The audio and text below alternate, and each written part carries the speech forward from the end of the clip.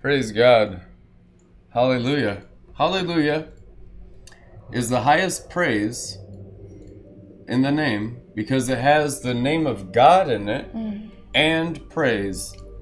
Hallelujah. Yad he vav he. Ooh. Amen. So that's why hallelujah is the only word that has the name of God in it and praise to God in it in the same word. That's why we say hallelujah. Hallelujah. Or hallelujah. Yad. His name is Yad. Yad he vav he. And we know it's a geography, not just some kind of written name on earth from worldly philosophy, not something to put into your brain for personal gain alone like fallen angel knowledge, but it's a GPS map back home to God in heaven, our Father. The name of God is our GPS, a beacon, home to Dad. It is. So when the name of God, John 17, this is something Rebecca and I have been meditating on the last 24 hours. Keep them in your name. The high priest prayer, Jesus Christ, John chapter 17, he says, keep them in your name. Now, I know you've never understood that. I know you don't know what that is. So for the first time, let's release it into the body of Jesus Christ on earth that you may be established in the heavens. Father, keep them in your name. What is his name? Yad He Vav He. What is the He? Asaya. What is the Vav? It is Yetzirah. What is the He? Bariah. What is the Yad? Absolute. The four worlds above your head like a ladder right now. Jacob's ladder is on everyone. If you have unbelief, it's just a black ladder.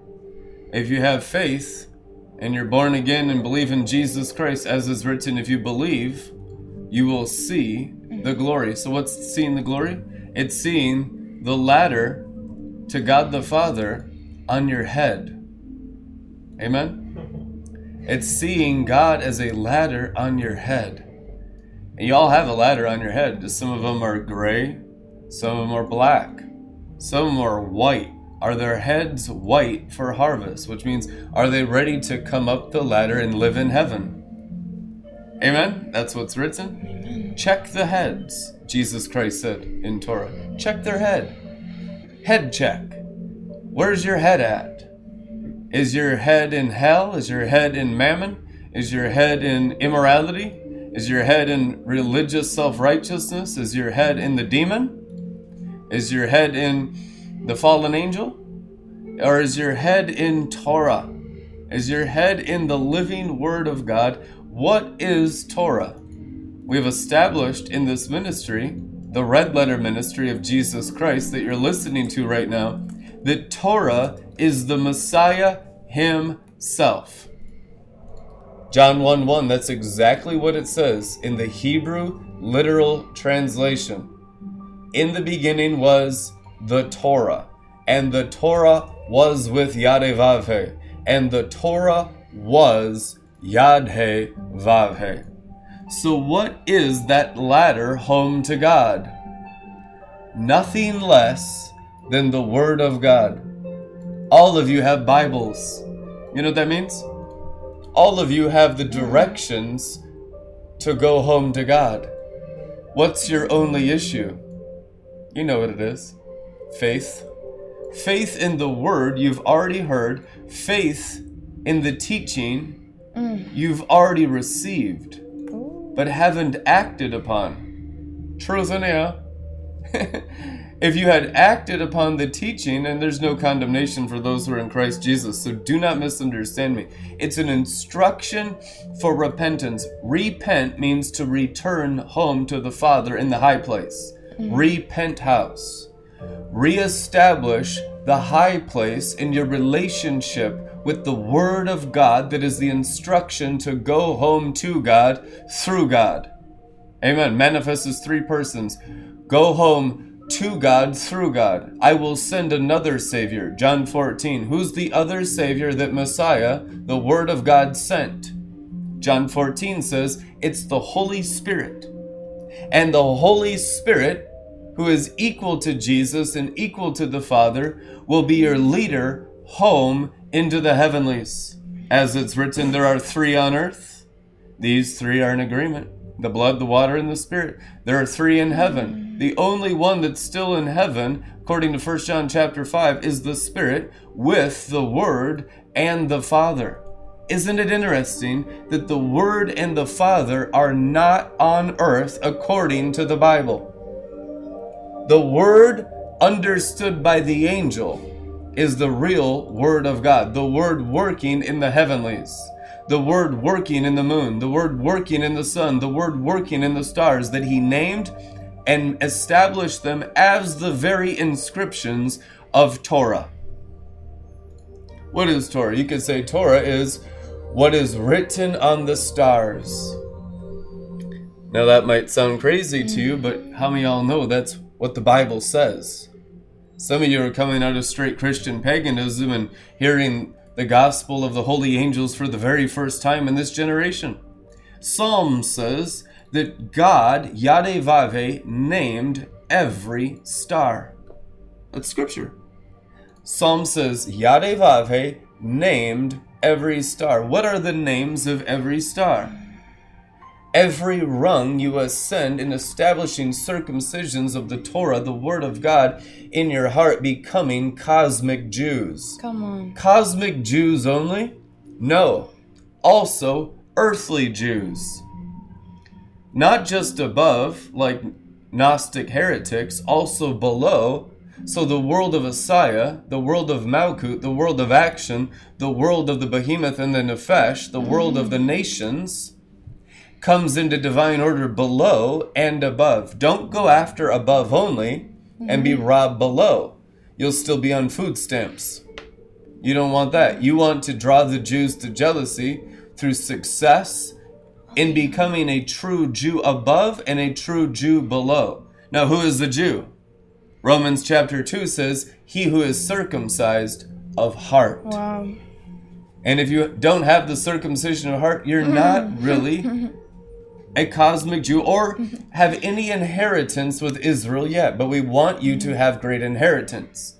Without inheritance with Israel, there's no inheritance in this universe at all. The Gentiles, even in all of your Christianity, even in all of whatever you think is God and Jesus and born again and charismatic, have zero inheritance unless they are the Israel of YHVH. Galatians 6, it is written. You are the Israel of YHVH, Apostle Paul doctrine. 2,000-year-old established apostolic doctrine. You are the Israel of God. Now the issue is, why? Why is that even a thing that I'm Jewish and the Israel of God? Because to them belongs the promises. What did the Apostle Paul say? Only to the patriarchs, Abraham, Isaac, and Jacob, belong the promises. Do you think you have promises apart from Jacob? That's the delusion of religion. That's the delusion of the false prophet, the Tower of Jezebel, saying you can be a Gentile and a Christian, even have the workings of the giftings of the Holy Spirit, and have some kind of inheritance from God. But it's not true, and it's not biblical. Only if you are a Jew inside Messiah and inside Israel do you have any promises from YHVH at all. It's true. So where have the Christians been robbed and killed and stolen from and just oppressed, so much so to their own demise, to become basically like the slave race of the Israelites working for Pharaoh in Egypt? They've been enslaved because they do not understand the covenant. They had forgotten the name of YHVH. They had forgot the inscriptions. They forgot the heavens. They forgot Torah. They forgot the Creator and how creation works. And until we're restored to the Messiah of Israel, become true Messianic Judeans. Messianic Jews. Now, that might sound like, well, isn't that what a Jew is who accepts Jesus? No, that's every regular Christian of all time. Because it's always been about the circumcision of the heart. Amen? Amen. Enoch Metatron was never circumcised in his natural foreskin. As far as you're concerned, he was a Gentile, but he was the most Jewish man that ever lived. Right? Seventh from Adam, Enoch, now known as Angel Metatron, the heights of the Sephiroth to whom was given the Kabbalah circles. Oh, yes. Without the circumcisions, you have no celestial inheritance. But why is Enoch Metatron a part of the Sephiroth of the Jews and the inheritance of Israel? Because the angel said to Abraham, yours is the inheritance of the stars. That's why. Because YHVH spoke that to our father Abraham in the beginning of the covenant promises of faith. So all the Kabbalah circles of Enoch Metatron, all the pioneering of the path of lightnings in First Enoch, that ancient book that is absolutely scripture, was given to one man, Abraham. And Abraham passed it to Isaac, and Isaac passed it to Jacob, and Jacob passed his tests and chose Messiah face to face.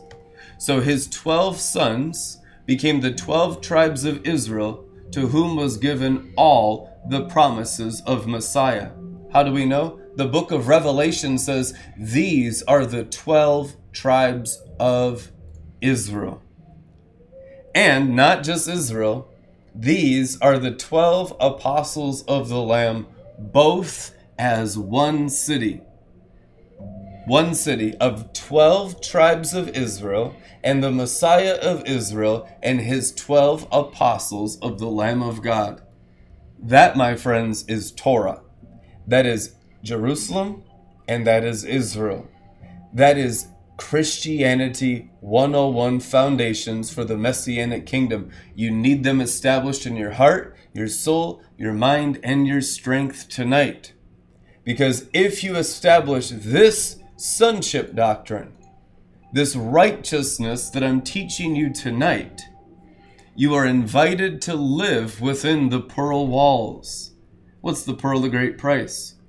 I believe it's not just the gates of Jerusalem, but it's the Jews that value the Messiah, Jesus Christ of Nazareth. Why do I say it's not just the messianic promises? Come and see. Because these pearls are the gates of the heavenly Jerusalem according to Revelation. And these pearls have the names of the 12 tribes written on them. It is written. So what does it mean to value a pearl of great price? Well, if the pearl is the gate to the heavenly city called our promised land of the new covenant and the eternal covenant, it means to value the Messiah and his apostles as Jews, as one circumcised of heart. Amen? Amen. The pearl of great price is a circumcised heart that has the apostolic instructions in it as a foundation of gemstone, and the walls around the pearl, which is the name of the 12 tribes of Israel. What are the walls? It's different walls than gates. The walls are the names of the 12 apostles of the Lamb. Amen.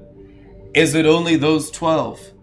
Guys, it's anyone whom God has sent as an apostle from his throne is a part of that 12. 12 is the number of government, as it's written, of the increase of his government and peace, which is Jerusalem, the city of peace, there shall be no end.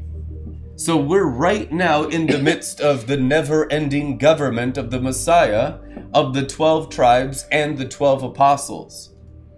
Amen? Can they be more than 12? No, never. Can you fit into the 12? Yes, you can go through the gates. You can have the apostolic foundations. You can have the apostolic walls around your Jewish circumcised Israeli hearts. Not just for oh, I have Jewish rights in the earth. No, you have Jewish rights in the heavens with the holy angels. To the Jews and the patriarchs belongs all the promises, Apostle Paul said in Scripture.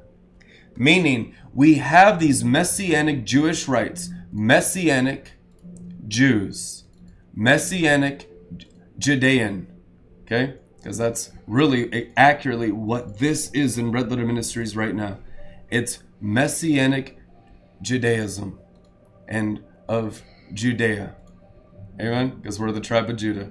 Amen. Hallelujah. And all 12 tribes and all 12 apostles will be established as a governmental system called the Messianic Kingdom in this righteous generation, as iniquity and the Tower of Babel and all Nimrod, which is hunting and killing human souls while pretending to be praying, all that religiosity, all that envy, and all that strife amongst all the tribes of Christianity is purged and cleansed with holy fire, as it was in the days of Noah, which is a call to the cleansing of the waters of Jerusalem, of the Lamb of God enthroned. For I saw the Lamb enthroned in Jerusalem, and proceeding from the Lamb was the river.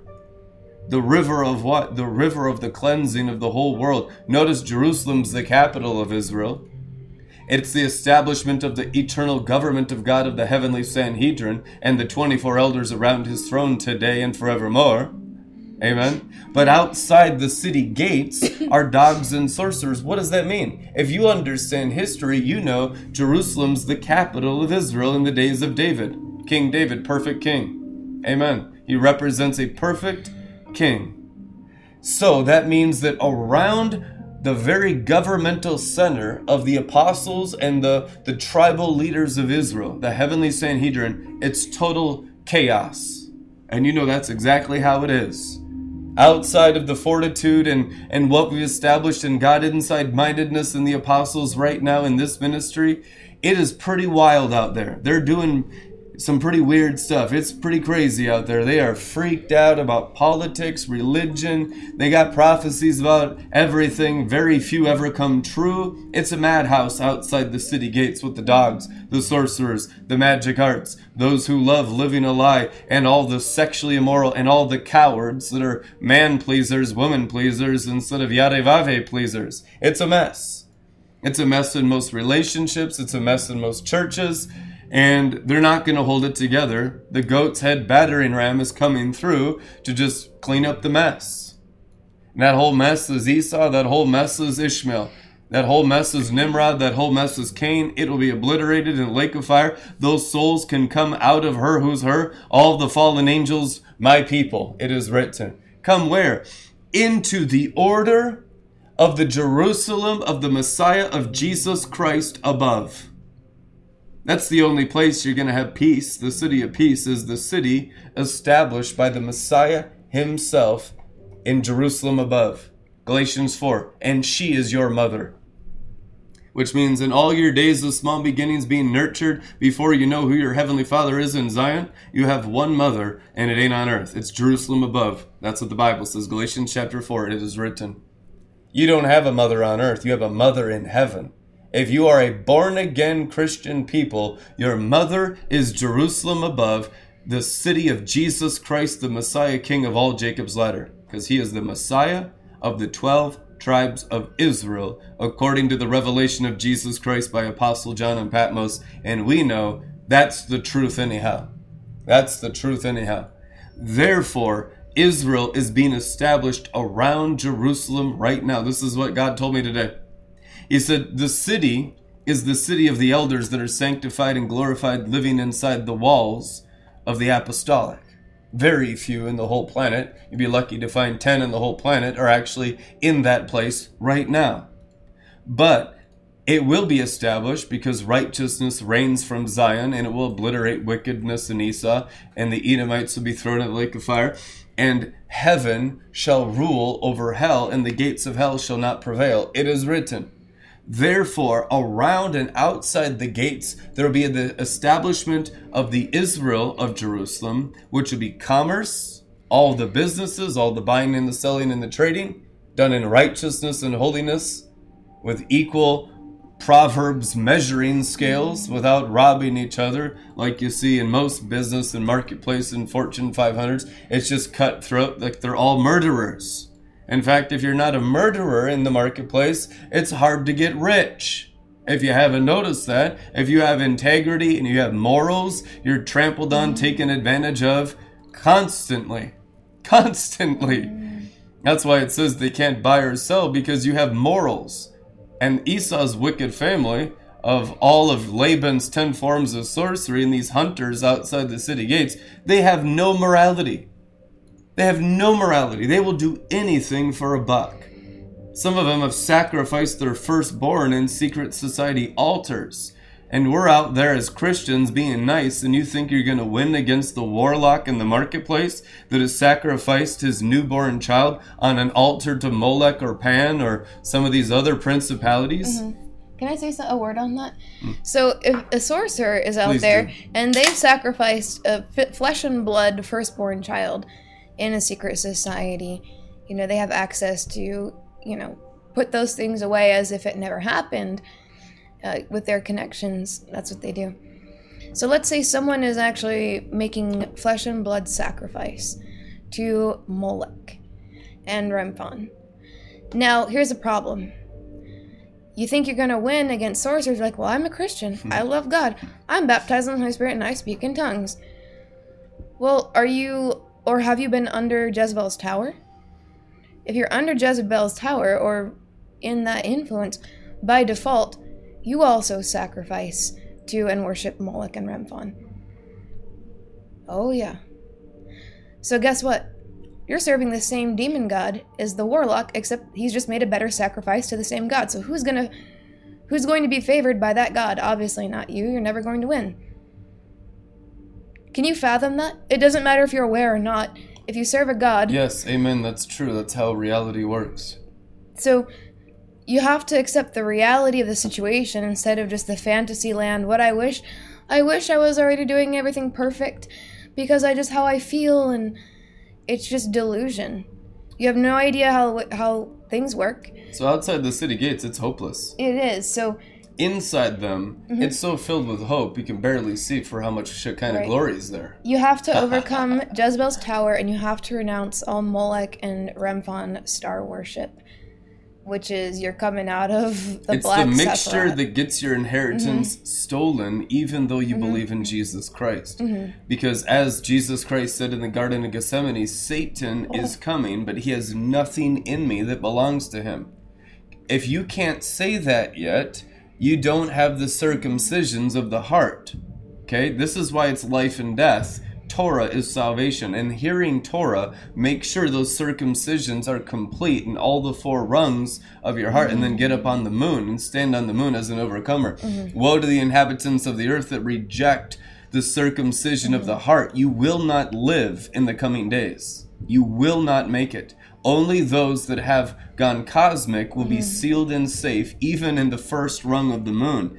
Because that's what the Bible prescribes. That's the 2,000-year-old Torah judgment from the chief apostle of the Lamb, the ruler in Jerusalem, John the Beloved.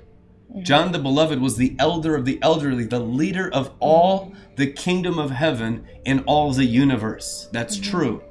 He says in the last book of the Bible, in Revelation, don't harm the trees until they're sealed in the forehead. Now, this might be some mystical stuff for you people, but we will break it down so it's simple. You have to believe me. I'm not lying to you. This is for your preservation and salvation. We bring this message to you today. You can prosper exceedingly in the times ahead by getting the circumcision of the heart and becoming real Jews in the Israel of God and living within the protocol of the holy angels above and below. Not just above only, below also. In fact, the below is equal to the above. It's like the balancing scales. How you use this body, your bones, your brains, your hearts, your blood, in the below body, the temple of the Holy Spirit, is equally as important to how you use your angel in the above realms. If one is out of balance, you're being robbed and there's sin in you. There's error, and so the enemy is able to touch you. That's why for those that ascend, grace abounds, but for those not ascending or making any effort to go deeper into God and go higher into God, there's no grace for you, because grace is only for believers. That's what Revelation 22 says. What's the last words of the Bible? The grace of the Lord Jesus be with those who love Jesus. His grace is only with his lovers. What does it mean to love Jesus? The obedient. The disobedient have zero grace. If you haven't been obedient to the commandments of how to act, the attitude of Christ in your mind, how to love one another as I've loved you, lay your life down, no greater love than this, that he lay your life down for friends. There's no envy, there's no strife, and you're living in the sacrificial system of the self-life of your inner invisible person of your heart. Listen, those are the only ones that get grace. The other ones who think they have grace have to actually murder and steal to have stolen grace. Esau's family, the hunters that are not fishermen from Galilee, they're not New Covenant Christians, they're just bewitched. They're thieves and robbers, as Jesus Christ said. All who have come before me are thieves and robbers. Does that mean Abraham, Isaac, and Jacob are thieves and robbers? No, it means all that are outside him are thieves and robbers. They're righteous men made perfect. Doesn't mean that John the Baptist was a thief and robber. Jesus Christ said he's the most righteous man that ever lived. He came before him. He wasn't a thief and robber. What does Messiah say? By all who came before me are thief and robbers. It means all who are outside of me. And he is the Sephirat. He is the path to the Father. He is the sapphire stones. He is the moon, as it's written in Revelations. The Lamb of God will be their moon. Torah. He is the sun, bridegroom's chamber, Psalms 19. Jesus is the sun, he is the moon, he is the stars. His Torah, his teachings, himself, his very genetics are inscribed on him. That's why you're transfigured when you ascend sapphire stones from rung to rung, climbing Jacob's ladder, which is a different DNA. And it's not your earthly nations. Sorry, it's not Russian, it's not Swedish. It's not British. It's none of those. It's not even Jewish. It's Jesus. It's YHVH. Truth anyhow. It is God's own Shekinah light, the Bereshit of what he was in the beginning before he created the world. That is what's inscribed on these rungs. That's why they're so precious and valuable to Esau's family, the hunters, the sorcerers of Babylon. In order to keep a whole bunch of nations of dogs, they need those rungs. But those rungs belong to the Messiah, Jesus Christ, and we are about to throw down Satan with Prince Michael in these days by taking back the luminaries by 1 Enoch that says, we shall heal all rungs of luminaries. It is written, that's scripture.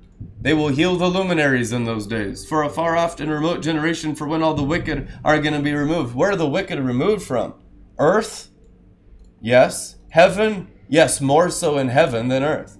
For you know the most wicked are the highest on the rungs, like Barack Obama, like George Soros, like the Kabbalists, like Hillary Clinton, Luciferian daughter of the Eastern Star, all these wicked sorcerers and sorceresses of secret societies, all the Freemason witches and warlocks that you're dealing with that are trying to completely enslave the nations as dogs, but the righteous are manifesting and burning holes in their clippeth system.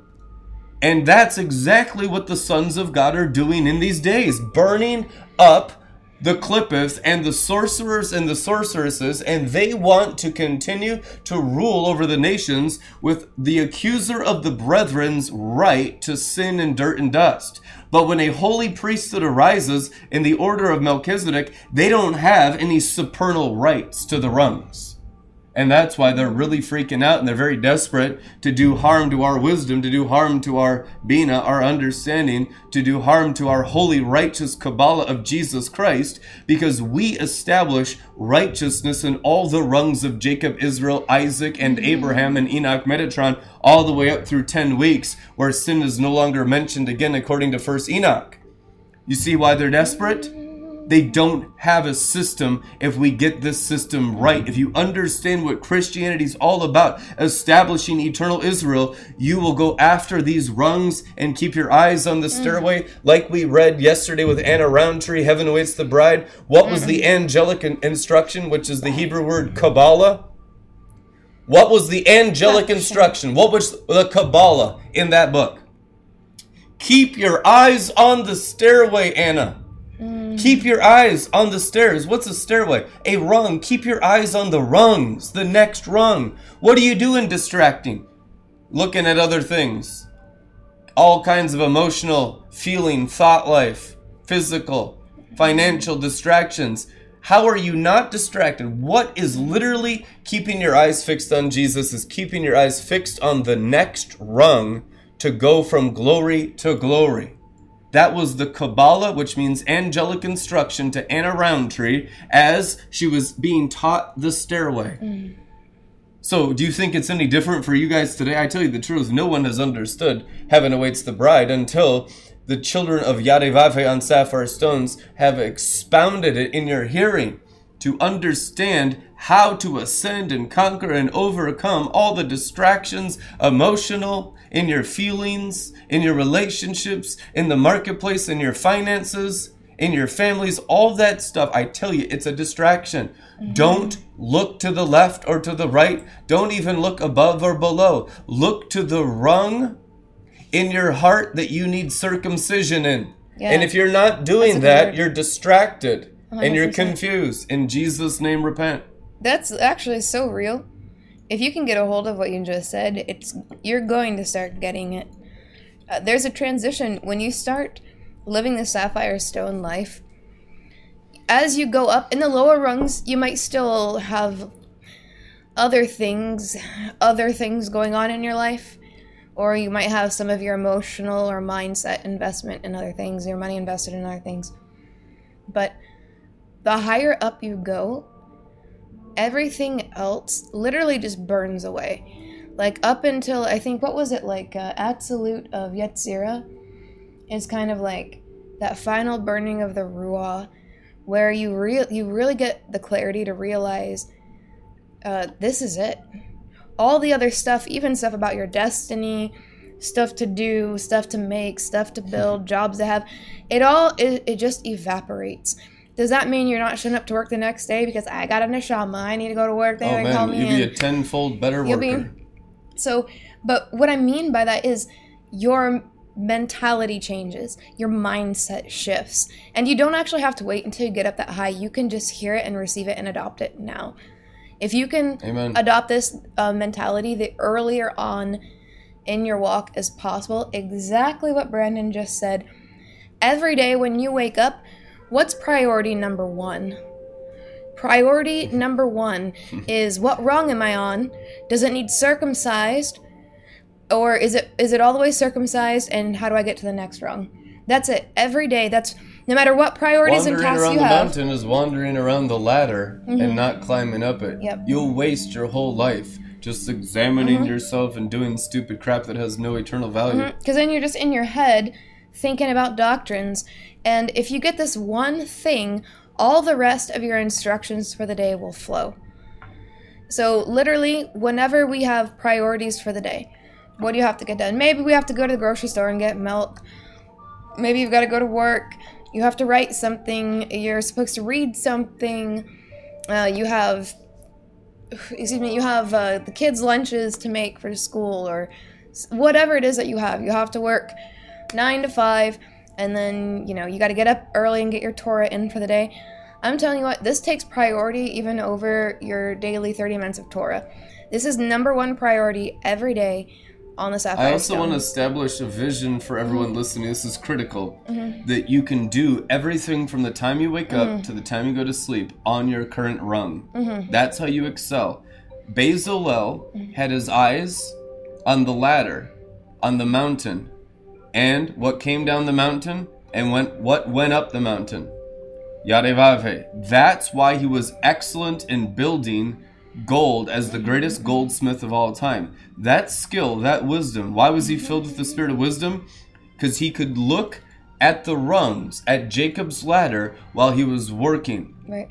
If you are working and not focused on the rungs, it's just going to be separation. It's going to be separated from God, but it's going to be not rewarded, and it's not going to be with the angels. You have to learn how to work unto the Lord and not for men. That's New Testament Foundations 101. That means with YHVH while you work, and then you excel because you're going from rung to rung in the marketplace, which is what everyone, 100% of everyone, has to establish. I don't care if you're called to Levi in full-time ministry. If you don't know how to go from glory to glory in the marketplace, you'll be a slothful pig in the priesthood. A pig in the priesthood.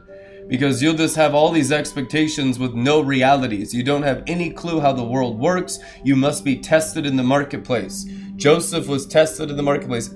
All of the priests are tested in the marketplace in these days. Solomon, priesthood and marketplace. Jachin and Boaz both in the building of Solomon's temple.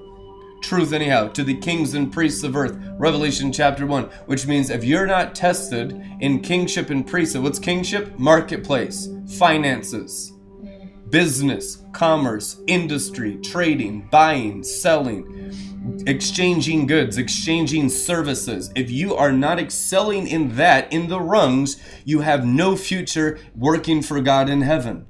You begin to do that now. You're saved in the marketplace equal to full-time ministry.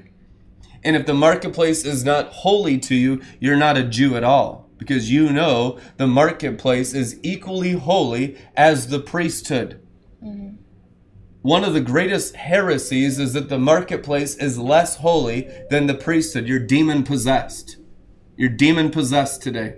Loose that thing out of you, cast and burn that, torture that thing out of you. That's a religious demon robbing you. It's not true. God the Father does not believe that. Jesus Christ does not believe that. He said, I'm about my Father's business. Yep. The Messiah was a marketplace businessman. All of his parables are based on business. The parable of the talents, a talent was 4,400 US dollars. It was always in business, commerce, farming, because they were all farmers. It was all in shepherding because they had all kinds of animals. It was all in business teaching. Yeah. Amen. When you don't believe, or you're not believing what Brandon said, that's evidence of the influence of Jezebel's tower.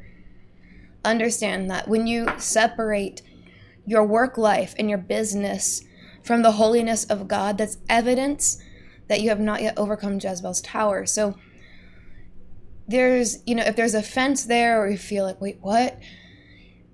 In the hearing of the word, let it cut the heart, and that means it's attacking the foreskin. It's not a word to condemn you. You've been doing it wrong, and now go beat yourself up. It's simply so that you can change your mind to agree with the truth. That demon needs to be beat up in you, and it needs to be cut out of you. That's why we attack demons in you, because you're demonized. Every area you're not circumcised up 100 foreskins is demonic possession and demonic oppression. The truth anyhow. Amen. Oftentimes, apostolic priesthood training by the hand of God takes place in the marketplace, in business, at work. My 17 years of training with God were in Arabia, so I don't have any certificate from a building under Jezebel's tower to show for it. You understand? 17 years where in training? Did I get a Christian scholarship certificate from waiting tables, managing restaurants? The lessons that you learn. What was the priesthood? Baptizing people in the Holy Spirit and fire, the evidence of speaking in tongues, casting out demons, healing people, healing Paul chronic illnesses. You are my credentials. Yeah. So you look at, it was the evidence and the transforming the businesses. You could talk to, managers or the bosses that I had over the years, and they would say, oh, wow, you really transformed the whole place. I had a whole group meeting. They had a big, conference, back of house kind of thing going on. I had an opportunity during one of the things. I wasn't even the speaker, but we got involved in the kind of a Q&A, and I got the chance to preach the gospel to the people that came in for the speaking, and to my entire workforce of people. It was probably like 30 people in the room. And how does that happen? It's not like you just get religious and then you go up. It was for many months of following specific cues and forgiveness of sins, doing this and that, transforming myself, repenting of this, doing that, and it leads up into this moment. And then the Lord says to speak, and then he'll make openings to preach the gospel. So all my training in leadership, like leading believers, I wasn't leading believers in a little church box. They weren't coming to me for Sunday school every week. It was in real time. There would be demonic attacks. There would be, crazy people come into the workplace, demon-possessed different people, So it was like real life. Does it work in the marketplace? Does it work in the marketplace? For all those years of training, does it work outside of Jezebel's boxes of little churches? Amidst the hunters and amidst the fishermen. When you're trained in Jerusalem, like the fishermen of Galilee, the apostles of the Lamb, the gemstone foundations of eternal promised land, Jerusalem, which is 24 elders, the government of eternal messianic kingdom of Israel, these realities work on every level. This is the government over all nations. It is written. The issue is, when you're out here with the hunters, your stuff, first of all, is not honored by God in heaven. Jesus doesn't even know you in Jerusalem. It's just a bunch of religious garbage. So oftentimes we default into hunter methods, and we think that's justified for success in the marketplace. That's the temptation of the whore of Babylon. Buying and selling in the mark of the beast, or in the beast nature of the chief, the beast of all the field, of the hunter in the field, according to Esau, Ishmael, and Nimrod. Right? Right, because if you're an Esau hunter believer with gifts of the Spirit, if you try to use that in the marketplace, you're not going to get much promotion. Maybe if you're enough of a wolf, maybe on, in a wolf type environment, you might do okay. But you see that it doesn't work at work. Like when you have a job and you go out and you have to deal with the public, or you have to deal with bosses, supervisors, doing your job, being accurate. There's no room for all that. Well, all the kind of Esau is a hunter, but he's kind of lazy, right? What did he do? He never valued the divine intelligence, which is the godliness in all things, which is the wisdom of Solomon, right? The parables of the natural dimension. You talk about oral tradition of Moses and Joseph and how he knew what was going on based on what people would say. We talk about, when you encounter people as the Son of God, no one's ever just speaking whatever to you. Whatever's going on, you see the parables play out. If you have the wisdom of sapphire stones, you can interpret what's happening. It doesn't mean you're going to have a full understanding of everything that happens to you every moment of the day, but you're going to develop the wisdom so that you can interpret what's going on in the heavenlies, so that by using your vessel as a prophet or as a prophetic person, when you're living the glory life, that's a prophetic life. So the things that you choose to do and say and respond as led by the Holy Spirit, the impulses of the Holy Spirit, you have the power to change what's going on in the heavenlies to enact change in the earth through wisdom. You could study day and night, but unless you have wisdom and understanding, which is the sapphire stones, you won't be able to live that life. You'll just be living a bewitched, idolatrous life. And we talked about boxes of Christian religion. What do you value? What kind of training? What kind of training would you value? Why is it that I'm just in the workplace and it's not spiritual? The majority of my training was just being in the workforce. That's spiritual. And that the world was created by the Spirit. Yeah. So, and then you look at, was I trained in Bible school? Did I have someone sitting there teaching me how to study the Bible as prescribed by the seminary leaders? No, but God gave me the sovereign ability to read, and I used it to read the Bible since I was 3 years old. And I've read the Bible almost without ceasing. Even in my rebellious times, I still read the Bible.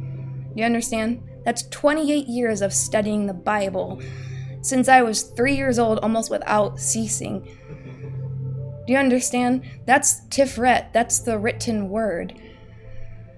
So however much you get into the oral tradition, whether it's here at Joel's Bar or when you grow up on Sapphire Stones, you get to Hesed of Messiah, you get full circumcision, and then you got authorization to start studying oral tradition. You have to understand that for all the oral tradition you learn, you must always have the written word. Tiferet is the stylus. That's the penman. What your voice or your tongue or your mouth is the pen of a ready writer. That's a verse. What is that pen? It's your voice. It's written Torah, written Word of God. So it's so important as you begin to study and learn the oral tradition that you have a foundation of the written Word of God. And so in your daily studies, no matter how much Joel's Bar oral tradition that you listen to, you still need written Word of God. That's the sun. Now, remember, oral tradition represents the moon. Written Torah represents the sun. The sun gives light to the moon. So if all you do is listen to Joel's Bar, if all I did was study oral tradition, even though I have 28 years of almost nonstop Word of God,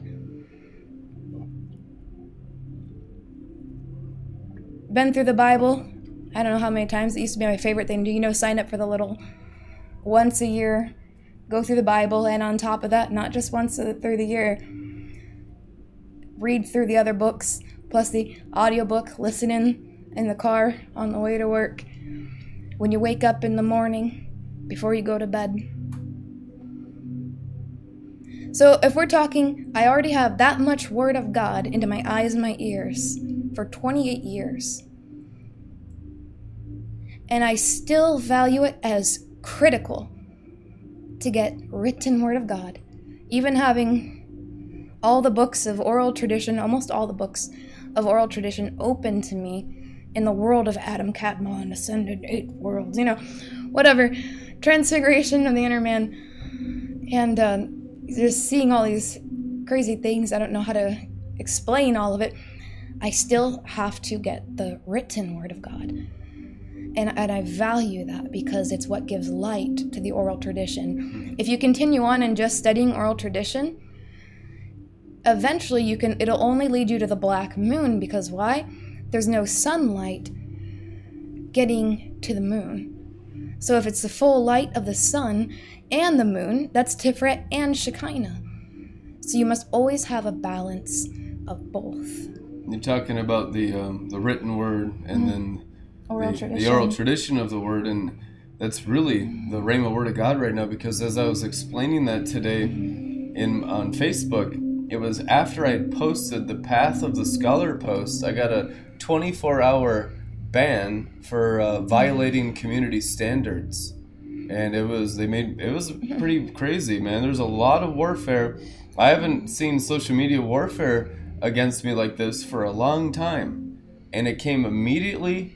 A 24-hour ban of sharing anything, all these things. I don't want to go into the detail of it, but it was like a demonic barrier manifested right after I posted the Path of the Scholar on Facebook. So it's corresponding to everything Rebecca's saying. I want to share it with you because this is what we're dealing with right now.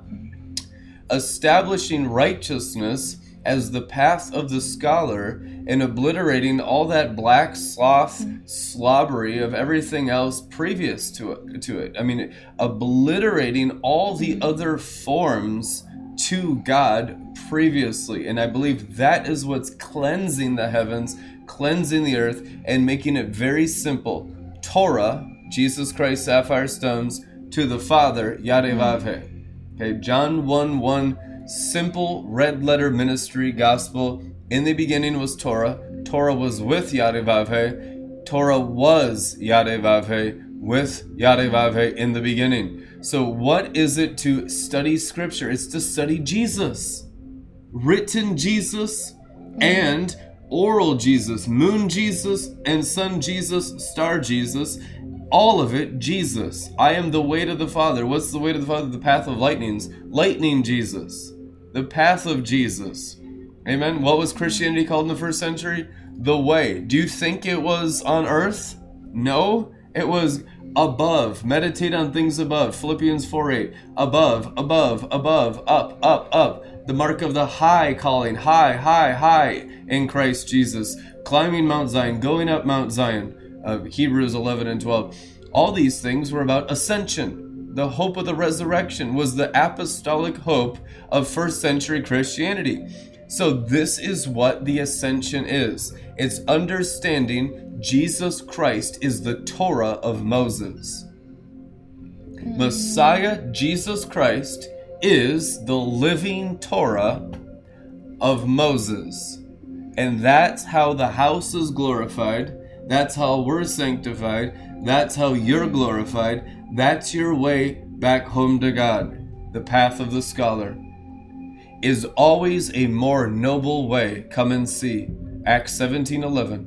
Now the Berean Jews were of more noble character than those in Thessalonica, for they received the message with great eagerness and examined the scriptures every day to see if what Paul said was true. These holy Bereans studied to prove the apostolic wisdom of heaven. They weren't studying to disprove Paul. They were excited about what he was saying, oral tradition, but they studied written tradition, the written word, to prove oral tradition of the apostolic doctrine of Apostle Paul. That's what produced a noble character, the path of the scholar. Understanding comes down from Bina. Bina is the Hebrew word for understanding. That's why when sparked by higher intelligence, the noble character will take it to Torah to receive the impartation from the heavenly angels. As it's written, angels gave Torah to Moses. Acts 7, it is written. 2 Timothy 2:15, study to show thyself approved unto YHVH, a workman that needeth not to be ashamed, rightly dividing the Torah of truth. The way of the kingdom scholar always increases Shekinah within, because studying to be approved is the approval that comes from YHVH, the ladder. Why are you studying? To be approved by the ladder of righteousness, the way to the Father. Jesus Christ, the sapphire stones, keeping your eyes on the very rungs of the stairway was the angelic instruction. I thought I'm supposed to keep my eyes only on Jesus. Jesus is the stairway. Each step, each rung was Jesus Christ. So you're obeying the commandment. Come on now. Studying to be approved is the approval that comes from YHVH, the God of glory. Let fresh true light from Messiah Jesus reign on your Torah time today. Amen. Right after that, Amen. I was banned from Facebook for 24 hours, but it's all good. I'm restored tomorrow, 8 a.m. Woo! Man, okay. Yeah, this is good.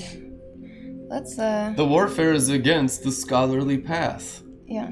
Because why is that? You know, you think the warfare was against so much the drunken glory. There was warfare against that back in the day too. Why? Because it would eventually mature to this. Right. That's the only reason why. Because you have to be anti-scholar demon.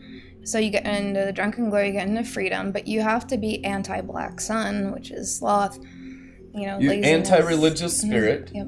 But then making progress, you overcome the religious spirit, you overcome the rebellious spirit, you overcome the Esau spirit, you overcome those principalities. You go into Jerusalem, get instruction from not to the left, Torah. not to the right. You inside the gates become a Jew, above and below, circumcised of heart, and you begin to be instructed further. As it's written, we had not even heard of that baptism. We have only been instructed, caballed in the baptism of John, which was a baptism of repentance, which means as they went into the apostles in Jerusalem, known to the apostles in Jerusalem, they were instructed into a higher teaching, a higher intelligence. Yep.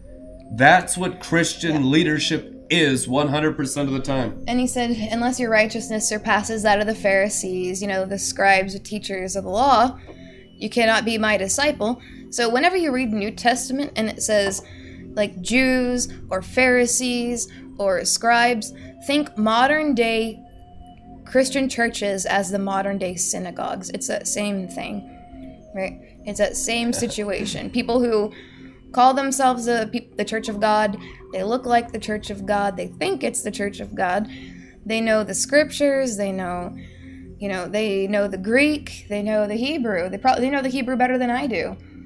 But what's the problem? Where's the circumcision? Where is the incision? Where is the inscription? You know, in the Avengers movies, how do you know if somebody's from Wakanda? And they're just like, pull their lip down and like, what? Show me the inscriptions. Yeah. That's good. You know? Amen. That's how you know. You got the tattoos. Yeah. Inside the lip tattoo, and the invisible person of the heart. Your speech, your voice and speech. They could open portals and jump through time and space. Yeah. So we're gonna get with it. Let's look at the iPad picture. You want to read that for everybody? One of these days, some simple soul will pick up the book of God, read it, and believe it. Then the rest of us will be embarrassed. I remember, this is from I saw this on my Leonard memories. Ravenhill. That was one of my, crossover. Isn't that fun? Like a little child. Well, that was one of my crossover, when you talk about crossover artists or a crossover TV show, where you kind of, Leonard Ravenhill was one of those kind of crossover artists for me, crossover authors, from outer courts of Christianity to more, hey, there's fire, there's tongues. It was Leonard Ravenhill and David Wilkerson, who was the founder of Teen Challenge, which is where Brandon had his apostolic upbringing and baptism in lightning of Shekinah external cloud, which is amazing. And so it's just kind of cool. You say, oh yeah, like we come from the same family. David Wilkerson, 2 years in Minnesota Teen Challenge, 99 to 2001. Amazing. And the fruit that was produced, some really amazing fruit came out of that seed line. So it was just really interesting. Do I recommend it? No. Our ministry is 100 times better it's like than ancient. Teen Challenge. Yeah, so going back, it would just basically put you back in the past. We're like going into the dark ages. But why was it beneficial? Why were the things that brought us out of where we came from good for us at the time? It helped me transition from outer court Christianity to, hey, there needs to be fire. There needs to be sacrifice on the altar. I remember you talk about, you could put the sacrifice on the altar and rearrange it, move it around, but until it catches fire, is it really a sacrifice? No. And I was like, I felt it. The Lord was talking to me through that, but I was like, oh yeah, oh my gosh, that's what I need fire. And so it kindled a desire in me. I was like, oh my gosh, that's my problem. I've been moving it around. No matter how much I put the steak on the altar, it's not cooked. Don't serve a raw steak on the altar. Amen. Oh, man. Send it back. I would send it back to the kitchen right away. At least. Thou shalt not eat bloody meat. Yeah. That was the apostolic instruction. No. Bring it back with some raw, bloody house steak meat. sauce and a nice lemon, right? The etrog.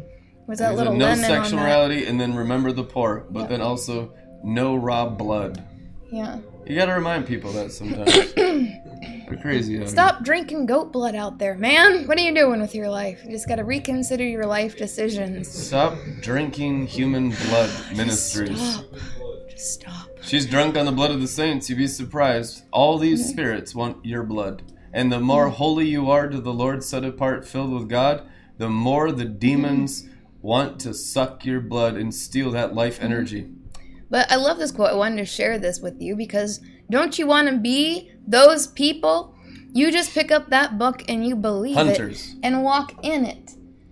And what is this going to do when people start going up the sapphire stones is it's going to be a bit of an embarrassment for those who didn't walk in it. And that's not just to be mean, that's not to embarrass people, but it's what God wants to do. Right? So I remember seeing this in that book, and I just remember praying like, oh man, I want to do it. Yeah. I was like, I'm simple. I'm a simple soul. The leaders of the charismatic church, the God TV, all of the best of the glory stream will be greatly humbled by the manifest sons of YHVH. Greatly humbled. They were wrong about most of everything. And it also kind of tickled me. That's why Bob Jones says you'll have to relearn everything you think you know. He said that 100 times. Yeah. Because when the sun starts teaching righteousness on the rungs, living on the stars, you will have to relearn everything you think you know in all of Christianity. And Bob Jones said that 100 times. Truth anyhow. Amen. All right. Let's take a look what we got here. Oh, yeah. Speaking of Bible verses, we got the Mormon Bible, Pirate Bible. They did call, and that caught me off guard a little bit. No Mormon demons. So, but I really wanted that Pirate Bible, man. It's really good. So we have our verse of the day here. Job 22, verse 28. Yar. Do you have a good pirate voice? Can you do this one? Oh, yeah. Yar. Ye be decreeing a thing, and it will be done, me hearty. Your way will be lit by the light of the stars. Amen. I just knew it was going to be so much better if you did that. Thank you. I have a pirate ship on my right hand. I know. I was like, Yesod. Ooh, hey. Sailing towards the moon. Yesod. Yes. Wow. Malkut to Yesod. Come on. See? Prophesy. It's right there. Yep. It's right there. Amen. 18 years ago. You know. All right. We'll do a little... Oh, yeah. And, so since we're about that pirate life around here, what does anyone know in this room about the most important part of a pirate map? Go ahead and raise your hand if you, okay. Treasure. Right, and how do you know where the treasure is on the map? The X, right? Marks the spot, right? Which is what in the Hebrew? Aleph! Which represents what? The Yachida soul in the world of Adam Kadmon, which represented by Keter. What a special treat tonight. I had no idea we're going into the pirate realm. Isn't this great? Yeah. Very cool. I mean, that Bible verse That's is literally so good. Africa. Look at Madagascar over there. Precious. So, there's the gold, which is the sparkling Shekinah glory. I just thought... That's like right where Shadrach's watching from right now. That's where it's sparkling. I get some treasure. I was seeing a house in Nairobi too for Rebecca and I in the future. That'd be so fun to be able to live part of the year over there with our Kenyan family. Yeah. Oh man, that's gonna be awesome. Amen. Amen. I just thought pirate verse. This one is so good. Your way will be lit by the light of the stars. Come on, man. See, even the Mormons can do something right. Okay. I don't give the Mormons not much. Those dudes are straight warlocks. Yeah. Well, warlocks make nice perfume and they build fancy houses for us to inherit. So praise God. Yeah. Amen. Dude, oh man. Y'all did a good job building the inheritance for God's Mormonism people. Or Jehovah Witness Yes, please do in not. any way, shape, or form. It's totally demonic. But be warned, if you do buy their pirate Bible, I don't even know if they came up with it or they're just selling it as a gig. I think they Give said them they would, someone else's phone number. Yeah, because they they will spam call the crap you. Out of you. They will call you. Just be prepared. Like, no, excuse me, sir. Is this the Latter-day Saints? No, I'm sorry. I'm part of the Latter-day Saints. The Sephiroth You know, Saints. The actual ladder, because we're going up. Okay, all right. And this one's fun for the scholars. Waves, which renders in the Hebrew galgalin. Galgalin. Literally wheels. If you see Gilgal, Galgalim, if you remember, we talked about the different cosmic schools of the prophets before, and Gilgal was one of them. That's kind of in a similar route there, Galgalim. Literally wheels, and wheel is equivalent to gal, which is wave. So we've been talking about waves. You're talking about sound waves. Waves of light. Waves. That's a really glorious Surfing. revelation. Are you going to surf some Ophanim wave? Yes. The waves of the waves of the wheel. Wheel is a wave. What kind of wave? Cosmic wave? Waves of all of these, worlds? Waves of 10 weeks, 10 world waves? A big wave. Oh, a big wave is coming. Got those two big waves. You got the Never-ending neshama, revival, dew of lights, wave, and then the 10-week. Little Nathaniel release a wave. Holy. Oh. Yes. Oh yeah, and Ophaniel, it's hard to talk. I'm looking at this. I can't even hardly say it when I'm looking at this Ophanim. The one that does the moon. The one who carries the moon. Moon crystal power. After I met that, I wanted to wave. One time I was in Texas. I looked up and I was like, man, the moon looks so beautiful tonight. I was like, man, Nathaniel, if you can hear me, you could see me from there, wave. And I started waving. Can you see me? And then it manifested like this like glory light, and then a little bloop popped up above the moon and started waving at me, and I freaked out. I was like, oh my gosh, you can see me. You can hear me. And then I was like, man, I got a friend in the sky, flying Our friends high. live on the moon and the sun and the stars. I don't know much about carrying the moon around in its orbit faithfully every day, but I think you're doing a great job. And that's just my personal opinion. I think you're doing a great job. It looked like he was doing a great job. Amen. And because there's the moon day after day. It's not, you can always count on the sun and the moon and the stars doing, they I hear they punched a new crater in the moon this week. The Russian cosmonauts, they sent a spaceship to the moon. It kept going and hit the moon with such force that there's a new crater on it now. Oh. Yeah. Well. Might have to bring some discipline down upon the nations. In the name of the moon, we will punish you with love. Yes. And punish Russia with love. Right. And then Amen. I like how Sailor Venus has that attack. She's like, I'll punish you with love. And then half of them die. And Russia both. In the show. I'll punish you with Torah love. Of YHVH. And then they die. Bam. And you're like, wow, that was pretty severe punishment. Okay. Aren't you sick of world events? It's time for Kingdom of Messiah events only. All right, let's talk about some kingdom keys here. I hate the news. Let's read the other news. Good news. This one, this is a little review of something about inheriting the heavens and the earth. Jacob and Tiferet, and so this is good. All right, wisdom and understanding, Holy Ghost highlights. The upper and lower teeth. The toothbrush is what? The 2 golden keys of Israel. Time to brush your teeth with golden keys. Amen. All right. Wisdom and understanding, Jacob and Joseph. Prevent tooth decay. The 2 golden keys clean the teeth. And then you've got death and Hades, paradise and Gehenna and the lake of fire. And if the Holy Spirit reminds you of scriptures, then let him remind you of scriptures, okay? Jacob and Joseph intersect at Manaheim, which is the place. I got some Joseph scriptures from today. That was like my Torah scroll study today. Did you know that Joseph, through his dream, brought in all the silver and gold in the world into Egypt? Because there was famine in the land. Did you know that that same silver and gold is what Moses took out of Egypt in the Exodus? It was their gold of their family from Joseph. Isn't that cool? Oh, yeah. True story. So there's some keys here. So Jacob and Joseph intersect at Manaheim, which is the place of Jacob's ladder. That's Manahaim.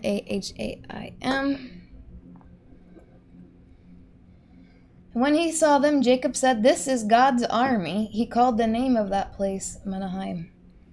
Probably saying that wrong, but again. Have you been there? Amen. Been there, done that, got the t-shirt. Jacob and Joseph intersect at Manaheim, which is the place of Jacob's ladder. Heavenly Father's spiral staircase of his divine DNA, spiral staircase of invisible light, flowing with aloe as eagles ascending. There you go, right there.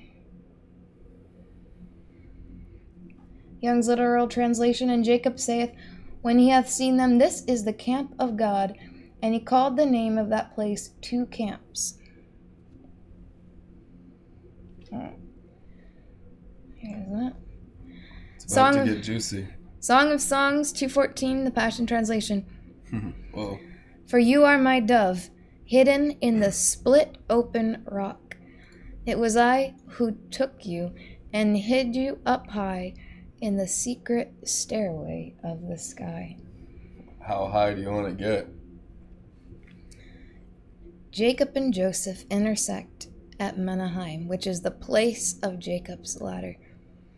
Heavenly Father's spiral staircase of his divine DNA, spiral staircase of invisible light flowing with aloe as eagles ascending. Secret stairway of the sky.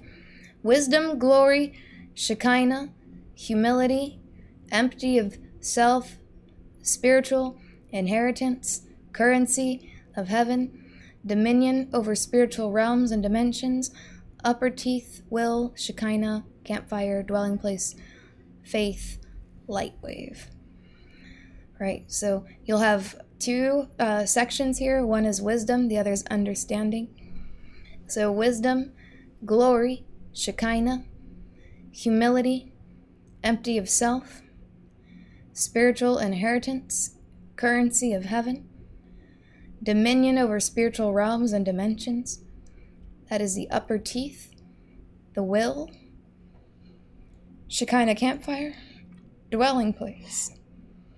And remember, for wisdom, Shekinah campfire, above and below, dwelling place, faith, and for wisdom, you're going to have light wave. What did we talk about wave? We talked about waves. Think of waves in terms of ophanim, in terms of wheels. Waves. What kind of wave are you surfing? What kind of wave was I surfing? Somebody reposted that video. I was surfing a glory wave. What kind of substance is glory? How does glory come down the Sephiroth? What kind of wave was I surfing? Like the floods of Noah, well, he's promised never to do it the same way again, so what kind of wave is coming? And then for the understanding, this will be your second section here of understanding. Power, kabod, meekness. This is important. Understanding, power, kabod, meekness, inheritance, riches, dominion of natural realm, lower teeth, desire, promise, and understanding that represents the light particle. So light is both a wave and a particle, right? We know that from science. What do we know about the natural realm? It tells us about the invisible realm. In Matthew 5, Jesus says these two phrases, "Blessed are the poor in spirit, for theirs is the kingdom of heaven. Blessed are the meek, for they will inherit the earth." This word meek is the Greek word praus, which only appears once in the Bible. It means more than meek, praus. This is difficult to translate rude, pra, means more than meek. Biblical meekness is not weakness, but rather refers to exercising God's strength under his control, demonstrating power without undue harshness. And if we can look at the older sapphire stone chart, the black and white one, this one. And if you can see on the sapphire stone chart, what aspect of the compassion or virtue of God is he talking about? Blessed are the meek. Look at the Greek word here. It's not weakness. Meekness is not weakness, but rather refers to exercising God's strength under his control, i.e. demonstrating power without undue harshness. That is gevra, restraint. So blessed are the Gevrot, or those who possess the sapphire stone of Gevra, for they will inherit the earth. So, and as I was writing, these are my notes from a couple years ago. This was when I was in Tiferet. And so going back in the higher rungs and looking at some of these writings, they make more sense, right? What you start to revelate about now, a few rungs up or a few worlds up, it'll make a lot more sense in the big picture of things and the new Torah, which is the oral tradition of Jesus Christ. So it reminded me of that verse from Song of Songs 5:14 in the Passion Translation. See how his hands hold unlimited power. Hands. So it's reference to Hesed and Gevurah. And we're talking about Gevurah. Restraint. See how his hands hold unlimited power. But he never uses it in anger, for he is always holy, displaying his glory. His innermost place is a work of art so beautiful and bright. How magnificent and noble is this one, covered in majesty. And that reference to this one is the Yechida of Jesus Christ. Covered in majesty. His hands hold unlimited power. And what did Bob Jones say about power being released to the body of Christ would happen when? Does anyone recall what had to happen? What did Bob Jones say that this generation had to start walking in? You can put it in the comments if you remember watching online on YouTube or Facebook where you're watching. What did Bob Jones say was the requirement for power to be released to the body? Oh, yeah. There's a lot of things he said about it, but a lot of it had to do with purity and stop attacking each other, right? Where there's envy, jealousy, strife, divisions, factions. That's why there's a targeted attack from heaven against jealousy, envy, slander, accusing the brethren. Why? Because God wants to flood the body with power, but he's never going to do it if people are still stabbing each other and calling it circumcision. Stabbing each other in the spirit is not circumcision. Now you'll have to have wisdom and discernment, because oftentimes the demonic that's in the personality gets interwoven into the uncircumcision of the Ruah, and you think that's your spirit, and that's a demon. So it's time to get the pigs out of the parlor. Amen. Go and watch Pigs in the Parlor. We have it linked in the description. You can take time to do that. Go through the masterclass. Put the word of God in. Get the demons out. Get the circumcision, because the demons only live in the uncircumcision of the foreskin and the membrane. That's all they have. That's Satan's kingdom. So if you get rid of those out of yourself, he has no more kingdom in you. Then you'll be like Jesus Christ, right? Many Jesuses, he said, firstborn of many. Who are the many that come after him? The ones like him, which means Satan will have nothing in you, because Satan's kingdom is only uncircumcision, foreskin and membrane. That's it. Amen. So when you cut it off, he has nothing in you. Simple as that. Yep. So see how his hands hold unlimited power, but he never uses it in anger. For he is always holy, displaying his glory. His innermost place is a work of art, so beautiful and bright. How magnificent and noble is this one, covered in majesty. So we could interpret that passage about the meek in Matthew as, blessed are the ones who hold unlimited power, Gevurah, but never use it in anger, for they will inherit and have dominion over the natural realm. Or, blessed are the ones who have learned how to demonstrate power without undue harshness, for they will inherit the earth physically. Live stream. Blessed are the ones who have learned to demonstrate power, Gevurah, without undue harshness, for they will inherit the earth physically. This verse comes to mind from the perspective of how Jesus treats his bride, his wife. Husbands, love your wives and do not be harsh with them. That's Colossians 3:19. And what does woman represent? Soul, right? Souls. It's also an example of how we should treat his bride.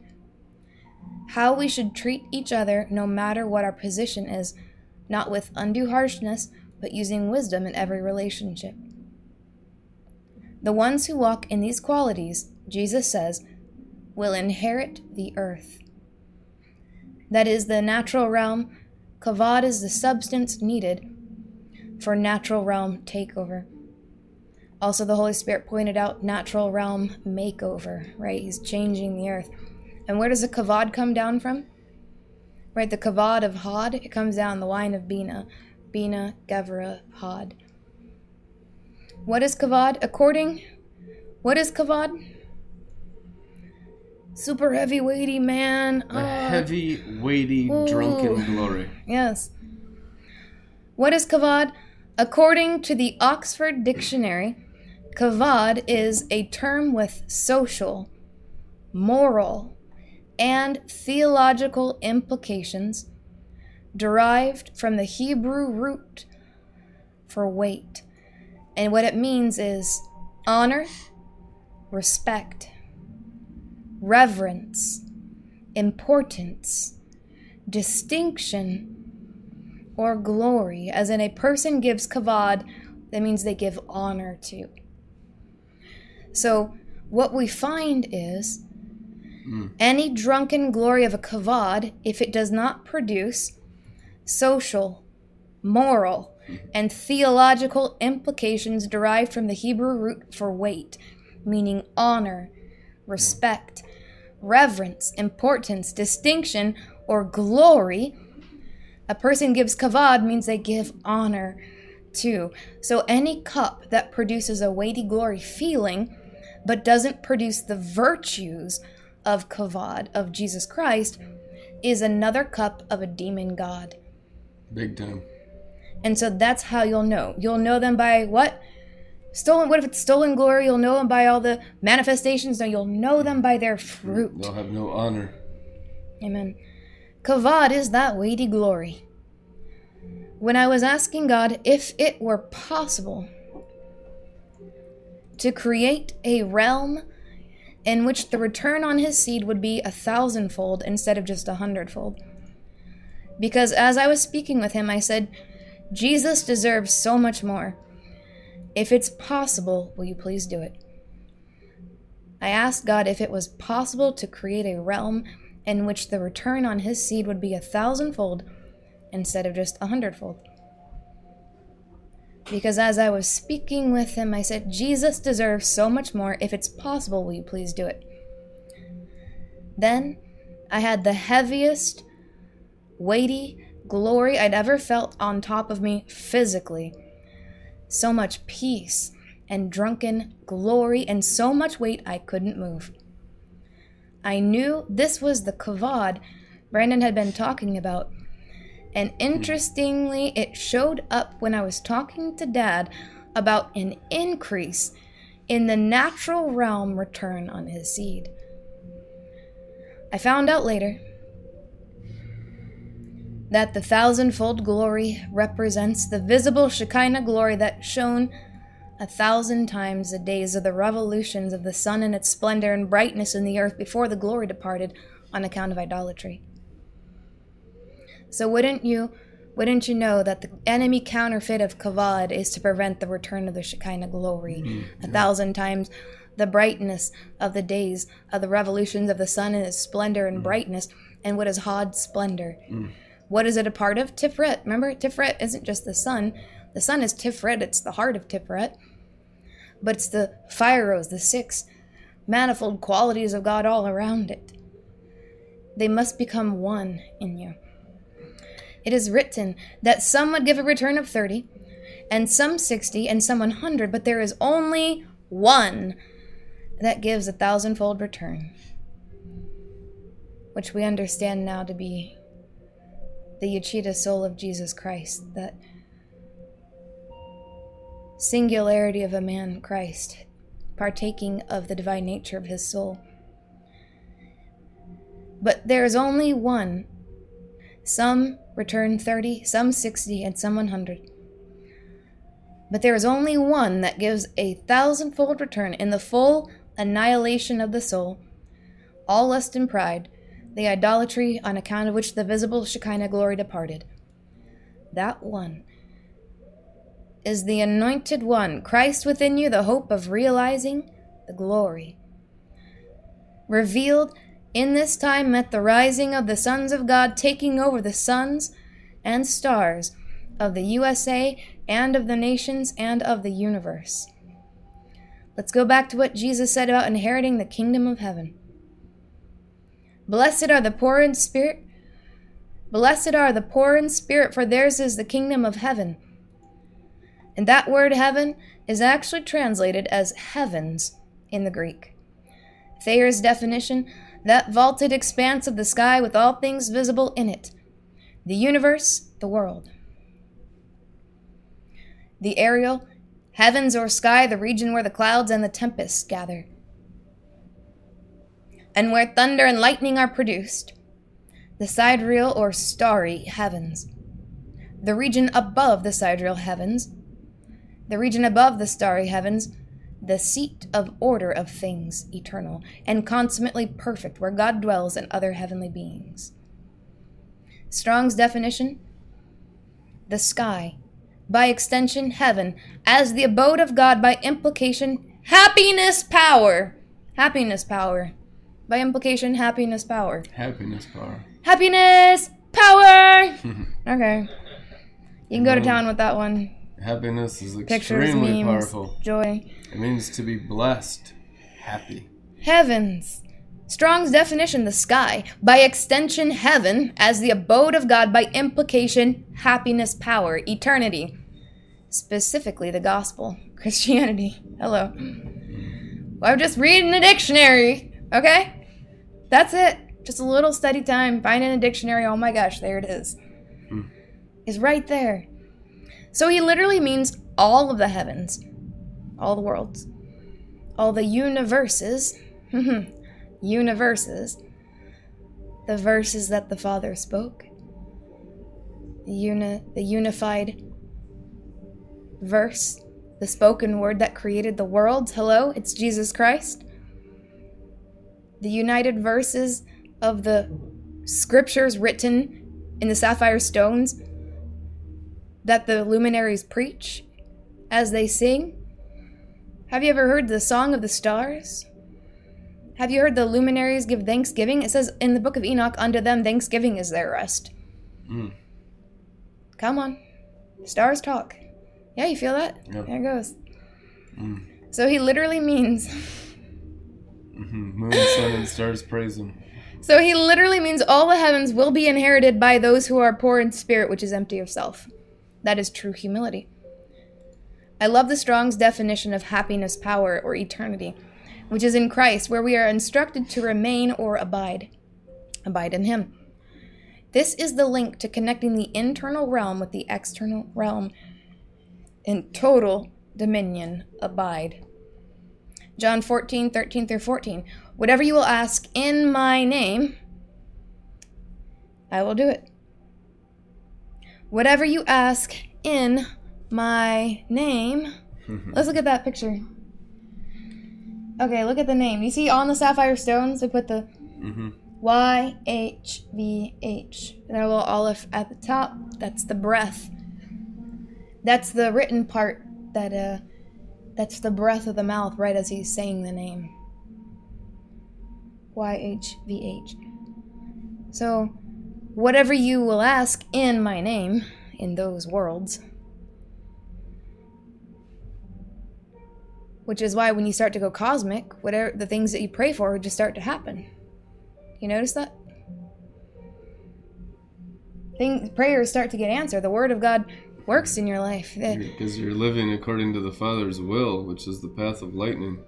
The promises start to come true in your life.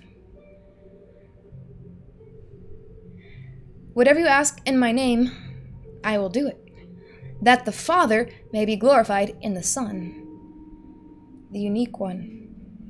If you will ask anything in my name, I will do it. It's not just like this, charismatic. Have you heard of someone try to charismatic explain away why the Bible verse says what it says, even though it's not really happening? And again, that's where it gets weird. Well, you just gotta... And work yourself up for 14 hours straight. Now, I'm not saying you shouldn't worship God for 14 hours straight. That sounds amazing. But what's your instruction for the day? Did you cabal your instruction? Right? Sacrifice without obedience is just annoying God. Sacrifice without obedience is just annoying God, and you're getting into sin, transgression, probably iniquity, strange fire, and then wondering why things don't work out. He wants you to obey. He wants us to obey. Okay. If you abide in me and my words abide in you. This is John 15:7. If you abide in me and my words abide in you. What are his words? The written words. It's all written on those sapphire stones. Each one has a big word on the front of it. And when you open it up by reading it or getting it inscribed, all the words inside the sapphire stone, you can read it. It goes into you. It's like a book. You eat it. Take the scroll and eat it. So when you see them in the Sephiroth realm, there's one big word, which is like a name or a characteristic or a virtue of God on the outside of it. But then as it consumes you and you consume it, and you abide in him and his words abide in you, all those words on the inside of that sapphire stone, which is like books, more books than the whole world could contain. That's where they're at, all the stuff that Jesus did. It's all written there. Mm-hmm. Amen. And it'll be written in you. If you abide in me and my words abide in you, you will ask what you desire and it shall be done for you. Now, if you don't think it's written on sapphire stones, what about the scribe angels?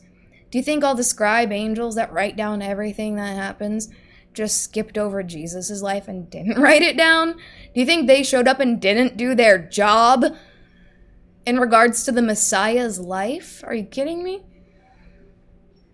The holy angels are obedient. The scribe angels did their job writing down everything that Jesus did and said in his entire lifetime. All the books in the world couldn't contain it, but you know what? The technology, the angel technology of the sapphire stones of Jesus Christ absolutely can, and they do. So if you want to check out cool stuff about his life, read the sapphire stones. Every technology upgrade, the iPhone 15 coming out. Oh, yeah. Every single thing in civilization came from the sapphire stones of Jesus Christ and angel technology above. There is never one development on earth that doesn't come from above where the angels are. That's why some of those demons, they're like, make sure your kids just play with wooden toys. Just wooden toys.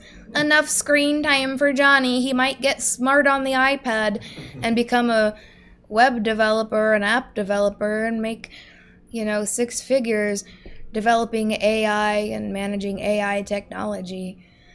Who's gonna do quantum computing? Not my baby. He's playing with wooden toys only. Keep him stupid. Don't let him learn anything important. Well, it's not stupid if the baby's at least learning how to carve, he could be a master carpenter, make his own toys. I don't know. What I'm saying is, you religious want your children demon. instructed, get direction for your children from the angels, from birth, from the womb. So if that baby's supposed to be a carpenter, do you think the angels aren't going to point it out? Do you think God's not going to say something? If that baby's supposed to be the next, take over all of IBM with their quantum computing while they're going up sapphire stones and low-key going in there, and they have to hire them because they're the only person who can figure it out that good because they have the intelligence of Bezalel on a quantum computing level, and they know how to command demons out of technology and out of computers. So he can be like, all AI must serve the Lord, all AI must. Like, dude, what are you doing? Are you singing over there? Oh, nothing. Don't worry about it. All AI must get in Jesus' name. Bam! And then then there's no more demons in the AI. And all AI must serve the Lord YHVH, which means it works for all righteous believers. So we decree that. Bam! So, whatever you do, make sure you do what you were created to do. If God created you to be a hammer, and you got jealous of the screwdriver, I just want to be a screwdriver. Look, I have such a good time over there, just spinning around, spinning around. Oh, it looks so fun. All I do is break things. Well, if you're using a hammer wrong, you could break a lot of things. You could break windows, you could break skulls, you could break fingers. All I do is hurt fingers. You're probably not being accurate with your gift. If you're a hammer and you're hurting fingers all day, you're not being accurate with your gift. But if you're, a great hammer is an essential part of every toolbox. I feel so much kavod just talking about this. I love a hammer. It's probably my favorite tool in the whole toolbox. Just bam, bam, bam, bam, bam, bam. Just go around whapping things. If you were like a kid and you're like, Jeremiah your dad says, your Torah is a hammer in my hands. You ever have I don't know, did your dads ever do this for you and you're maybe irritating them and they want to give you something to do and you want to help, but there's not like you can, here's a 2x4 hammer and some nails, have fun. Bam, bam, bam. Just whacking those nails in there. I'm gonna be a carpenter. I remember my dad's hammer when you're talking about. He had this yellow plexiglass. He was a professional builder in the Washington State. Yellow plexiglass hammer. I could see it as you're talking about it. It's so fun. You just want to, out of all the toolbox, you want to grab that one, right? Doesn't that just draw your attention? It was the fanciest, best technology they had in hammers of that day. Man, I know what hammer you're talking about. I've seen them out there. Yeah, it was like, I don't know, They're fiberglass good. or something. A good hammer. When you're a kid, you're like, ooh, can I play with the hammer? Bam, bam, bam.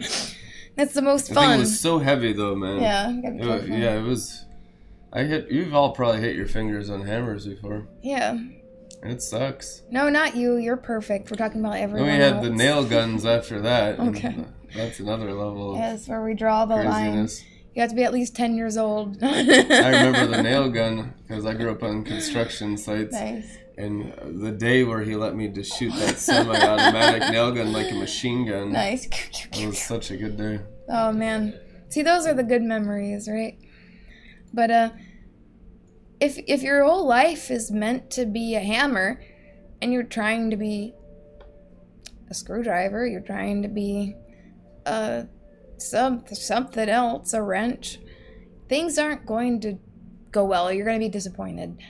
You're not going to feel satisfied. But as soon as you find out what tool in the toolbox you are for God's purpose of building in the earth, oh man, you are set. You're going to love it. Yeah. You're not going to ever want anyone else's job because you're going to love being what you were designed to be and doing what you're designed to do because God loves you. So the maximum potential of you feeling the love of God and the satisfaction of your entire being and the most ecstatic, wonderful, and pure and holy and meaningful, purposeful life is just simply finding out what God made you to be. What activated Israel in their callings? Torah says there was an activation. They were all brick builders in Egypt. How did they learn different skills and different trades and become the most successful nation in the history of the world? Right? Well, the Bible tells you.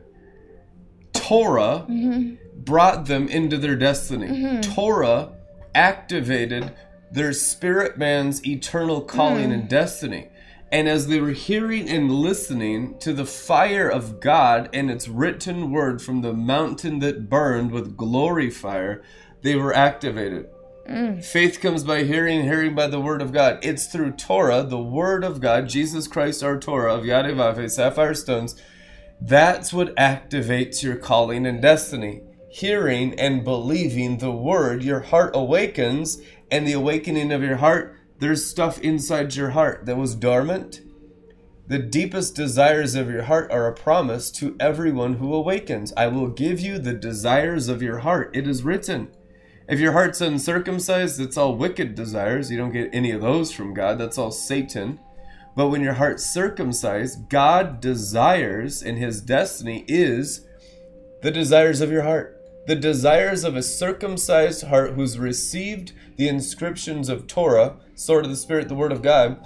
That is your destiny. That is your calling. That is your activation. That is your skill set. That is your trade. So as you receive circumcisions by receiving the fire of Torah, your destiny comes before your eyes, and you go after it with all your heart, and you become a member of the body of Christ, building up the whole body by doing your part in that particular part of the body. Amen. Amen. Okay, I'm going to read this one before my battery dies here.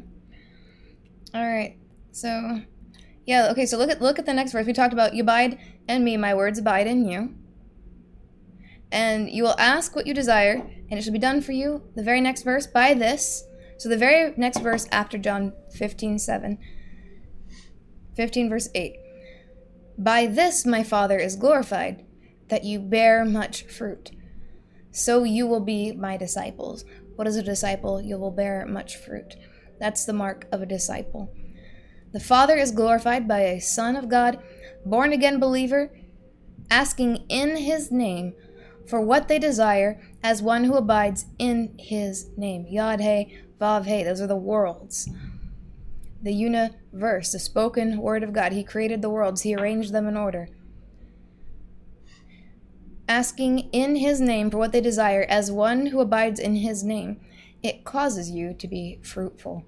This isn't merely saying, in Jesus' name, in Jesus' name. When we pray, when you pray those words without abiding in his name, which we know now is going up the rungs, it is without power, right? Unless you get stolen Shekinah, which is stolen power from the enemy, which is by, bewitchment, stolen oil, foolish virgin activity. Without power, which is taking the Lord's name in vain. So when you pray those words, Jesus' name, without abiding in his name, it's without power, which is taking the Lord's name in vain. As the Father loved me, I also have loved you. Abide in my love. If you keep my commandments, you will abide in my love, just as I have kept my Father's commandments and abide in his love.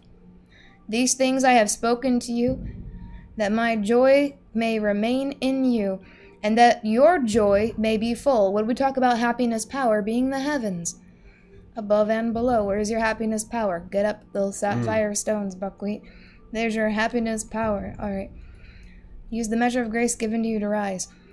This is my commandment, that you love one another as I have loved you. Greater love has no one than this, than to lay down one's life for his friends. Externally, what does that look like? It might look like dying and laying down your life in a war. You hear that allegory all the time. But what's the true laying down of your life? The sacrifice of yourself, nature of the foreskins and the membrane, to go up sapphire stones. So greater love has no one than this, than to lay down one's life for his friends. Men's which means traditions. Yep. So you lay down your old life in order to go up sapphire stones, and we've already established that's the best way you can help others. The best way you can love is you go up. Don't try to be down on Malkut somewhere trying to help other people. You can't help anyone. Your help is actually harmful. When you're trying to disciple someone or tell them what's worked for you, and I do this and I do that, don't listen to those people. They might be your friends. You might love them, but they have no way of helping you because they're not on the sapphire stone. I forbid any new believer to be in leadership. It is written. And unless you're at like the very top of Malkut, like on White Malkut, and I barely even then, you can even barely help then. You have to help them up the ladder. So the higher up you go in the rungs, I would say at least until in the moon, you can talk about your own circumcision. And then in Tiferet, you can start to talk about righteousness. But it's not really until you're transfigured, standing on the sun sealed, that you're really the spirit of a righteous one. Right? And even then, there's still measures of iniquity that have to come out. You're halfway through the world. That's so good. Everyone read Heaven Waits the Bride by Anna Roundtree, because all earthly Christianity is going to be obliterated by the goat's head battering ram, and everyone who loves him will ascend the ladder by looking at the rungs that are Jesus Christ himself. Yep. It is written. Amen. The only safe place. And he said, you are my friends if you do whatever I command you. No longer do I call you servants, for a servant does not know what his master is doing. So a servant does not know what his master is doing. But I have called you friends, for all things that I have heard from my Father I have made known to you. You did not choose me, but I chose and appointed you, that you should go and bear fruit. Fruit of the sapphire stones. Those are the fruit, right? The apples, the grapes, the supernal wisdom, the fruit of the tree of life, are the sapphire stones. So you produce those virtues of God in your own life. That's fruit. That's the fruit that lasts. It lasts eternity of eternities. It goes on forever. You did not choose me, but I chose and appointed you that you should go and bear fruit, and that your fruit should remain, that whatever you ask in the Father in my name, YHVH, he may give you. These things I command you, that you love one another. That's John 15, 9 through 17.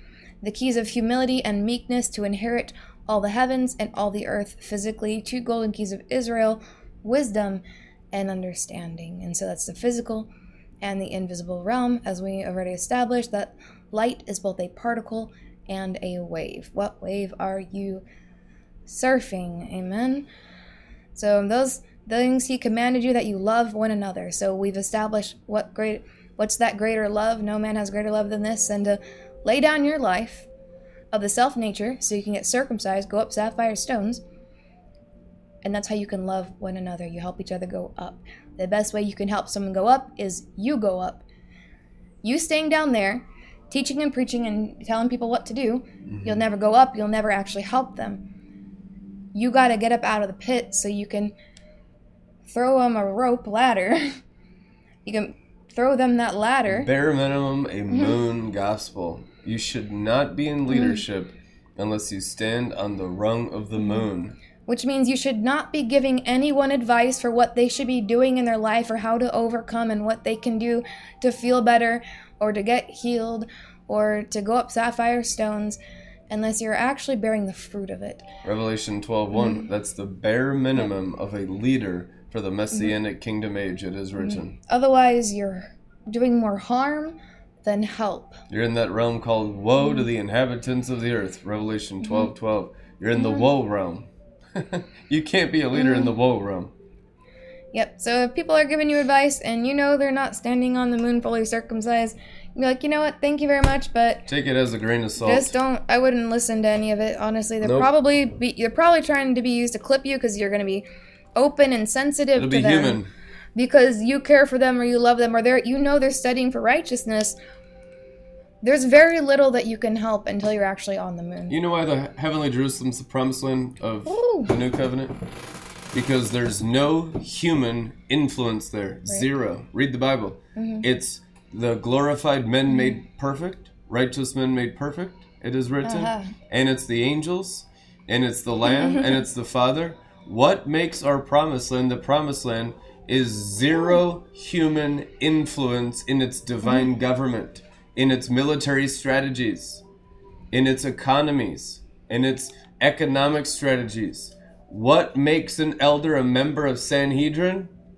Nothing human about their intelligence. Completely YHVH. Truth anyhow. Yeah, and here's what the angels just said too. Here's what you can do if you're still on Malkut at the varying levels. You can forgive sins. You can forgive your sins and forgive each other's sins. So you can go with less and less sin, go without sin and without offense. If you get offended, loose the offense.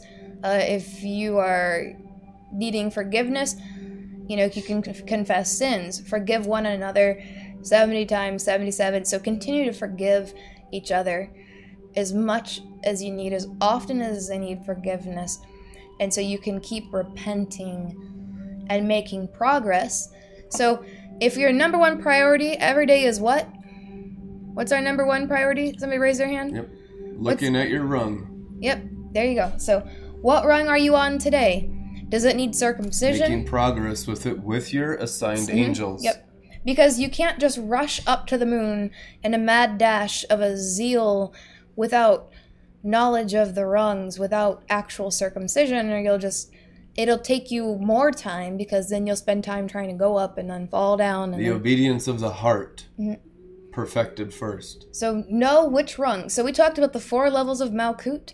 We've had this homework already, but I think not everyone got it. So let's have this week.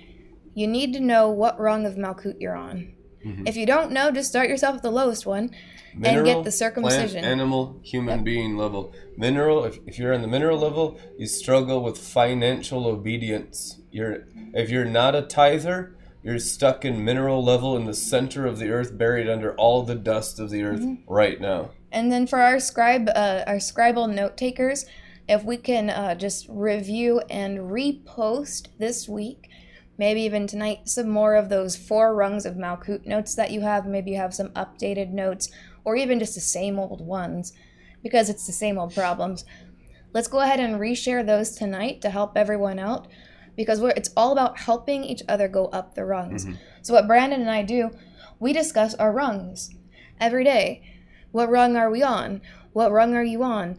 Okay, well, let's, you'll get a Bible verse, right? Edifying one another, building each other up in the most holy faith. Jude. The best thing you can do to help each other is help each other go to the next rung. Amen. That's what true love is. That's what fellowship is. Comradeship is building each other up, Jacob's ladder from glory to glory. Maybe some of, the guys, maybe a couple of you guys can covenant together. All right, we're going to complete Malkut. Let's do it. Every day. And if there's a blockage in vision, it's because there's sexual immorality 100% of the time. Lust of the eyes. The Bible says lust of the eyes is the only thing that blind a man or a woman. So confess your sins one to another and you will be washed and forgiven. And that means when you get together and you're accountable, go ahead, tell those that you trust that won't use that against you, but will heal you and wash you. Get accountability with each other. You go up in groups. You all have people. It's true. There's people assigned for you. You can talk to your angels. You can get vulnerable. You can get open, and you can ascend the rungs right where you're at. Yeah, and just because you're higher up on rungs than your friends doesn't mean that they can't help you or you can't help them. Now, it's true. If someone's on Malkut, there's not a lot you can do to help anyone who's on the moon. But once you know cosmic circumcision and you are cosmic, you can really help each other in the cosmos, especially the higher you go up. The nations of the earth can bring their riches into Zion, so they can all tithe from the earth to those in the moon, which is the biblical prescription, and that's yet to happen. Yeah, so you might have different rungs, but it doesn't matter. If you're walking in cosmic wisdom, even if it's a higher rung that you can't quite understand, how many people know, have you been walking out somewhere and God spoke sovereignly just through a random person to you? How much more is someone who's walking in cosmic righteousness? So there'll be these moments where, even though you don't know the details of what God's doing in that rung for that person, God may give you a word of wisdom, a word of knowledge, a Bible verse, or a sign and a wonder to encourage the other person to help each other out, or a word of correction or caution, right? As you begin to know the rungs, you know kind of some of the dangers to look out for. And so you can watch each other's backs to see, oh yeah, this is the temptation on this rung. Watch out for that. They always, in this rung, this is the common issue. So get to be familiar as you go through it, as your pioneers. I'm sharing with you and Brandon's sharing with you our experiences. So now, as you're going up, maybe you're on the moon, or you're going to Hod, or you're in, Tiferet. We have people at different levels. Understand that you can help each other to avoid the same pitfalls. What I'm seeing right now is true comradeship, which is military strategies in ascending Jacob's ladder. Comradeship is ascending together. True comradeship can expose each other's familiars without offense. Okay? Because your familiars are invisible to you. You can't see them because they're so familiar to you. But I'm sure people around you know the areas where you're weak, where you struggle, where you are not even aware of the slothfulness, the laziness, the gluttony, the exaggerating, the lying, the lusting, the pride. But the thing is the Lamb of God was slain for you to be vulnerable, to have a conviction of your sins every single level of growth. At no point are you allowed to have hardness of heart and not be convicted, for the Holy Spirit sent forth to convict of sin, righteousness, and coming judgment. It is written. Which means when you're around a true group of soldiers ascending rungs, marching in Joel's army, no one breaking rank, which means they're all going up under the rank of the ladder that they're currently on, looking at that rung. If you're in Joel's army, you can look at your rung. If you're not in Joel's army, you don't know about any of it. You're just out here like madness and hunting with Cain and Nimrod. But when you're in the army of the living God and you're marching up the rungs, up Jacob's stairway, and you're going from glory to glory, you can be vulnerable with the stuff with each other that needs to be cut off of you. You can curse each other's familiar demons. Speaking of cursing demons, Amen. I wanted to overturn... By the curse of the Lamb of God.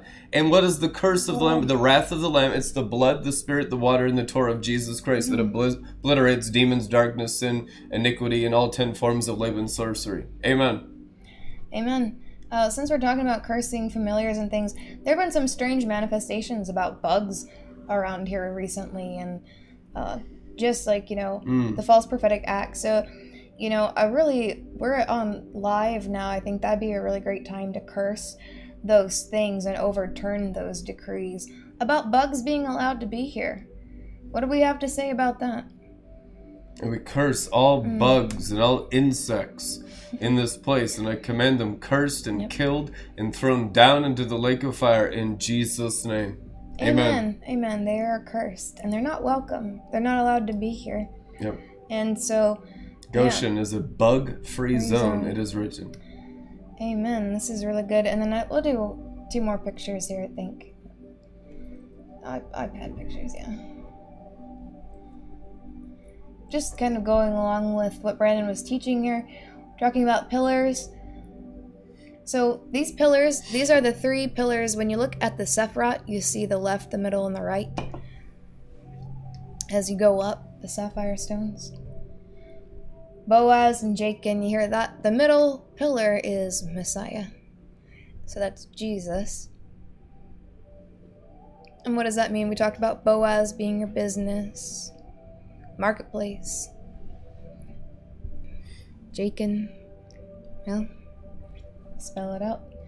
Kingship, priesthood, but the middle pillar is Torah, and that is the most important because it's God. We're about to install 3 pillars in the front porch, too. I did not know this. Oh, yes. Right? Yep. Is that true? Yeah. Wow. She didn't even know. Well, when they were fixing the 2 pillars, I was getting my Adam Kadmon 2 pillars that represent Boaz and Jachin on sapphire stones. And Adam Kadmon. Total confirmation. So it's like literally happening in real time. Yep. In the natural and in the spiritual. And so, what do you need? 3 pillars uphold your life. Kingship, which is whatever your business is, your marketplace, whatever that is in your season right now. And your priesthood, which is you're a priest unto God. He wants a nation of priests. It doesn't necessarily mean you're set apart as a Levi and, you're a full-time priest. There are some of those, that's what we are. But priesthood, everyone has 3 pillars in their life. You're learning to be a priest unto God. Minister unto the Lord. You're not a people-pleasing demon. You are not a priest to Molech. Thank God. You are not a priest to the tabernacle of Pan. You are a priest unto Yod-Heh. You're not a priest unto Mammon. You're not a priest unto Mammon. Priest unto Yahweh. Right. Jesus Christ, Torah. So that's the sad part about idolatry of money, is it makes the kingship pillar crumble. So the structure isn't going to be upheld if one of these pillars are crumbling in your life. Now I want you to look at these good. Torah is your study of the Torah, right? Your word of God. And what's the middle pillar? You see the sun and the moon both in the middle pillar, right? Do you remember the Sephiroth? You got it memorized? They're both in the middle. That's Tiferet and Shekinah. So without Torah, you don't have a voice and you don't have speech. Did you know? When you study the Word of God with pure intentions for the sake of ministering unto God Most High and not as an ulterior motive to acquire riches or fame or wealth and all that, and you're not just being, a demon, basically. When you're studying Torah with enthusiasm, and you're purifying your intentions just to be a minister unto God, between you and Him, to minister to God, which means you're having communication relationship with God in a way that's pleasing to Him. Your words will receive grace, which means when you go to the marketplace and business, you'll find more grace with your clients, coworkers. I mean, you're going to have tests. People are going to be demonized out there. But your words will carry a lot more grace. How they respond to the grace doesn't really matter as long as you're walking in that grace, in the truth and spirit and in truth with Jesus. So look at these 3 pillars of your life. Is there one that's been a little bit sketchy lately for you? It's kind of, maybe it's a little crumbly. Is it kingship? Is it marketplace? Is it business? Priesthood, are you lost on how do I minister unto God? I don't even know. I just hope he's not mad at me. I just hope he's not mad at me. Maybe that one's a little crumbly. Holy Ghost. But what about Torah? Are you barely getting the word of God in daily? It's hard. I don't feel like it. Are all 3 of them crumbling? No. Brothers and sisters in Christ. Wisdom. I will make them pillars in the temple of my YHVH. Amen. Woo. And so these pillars,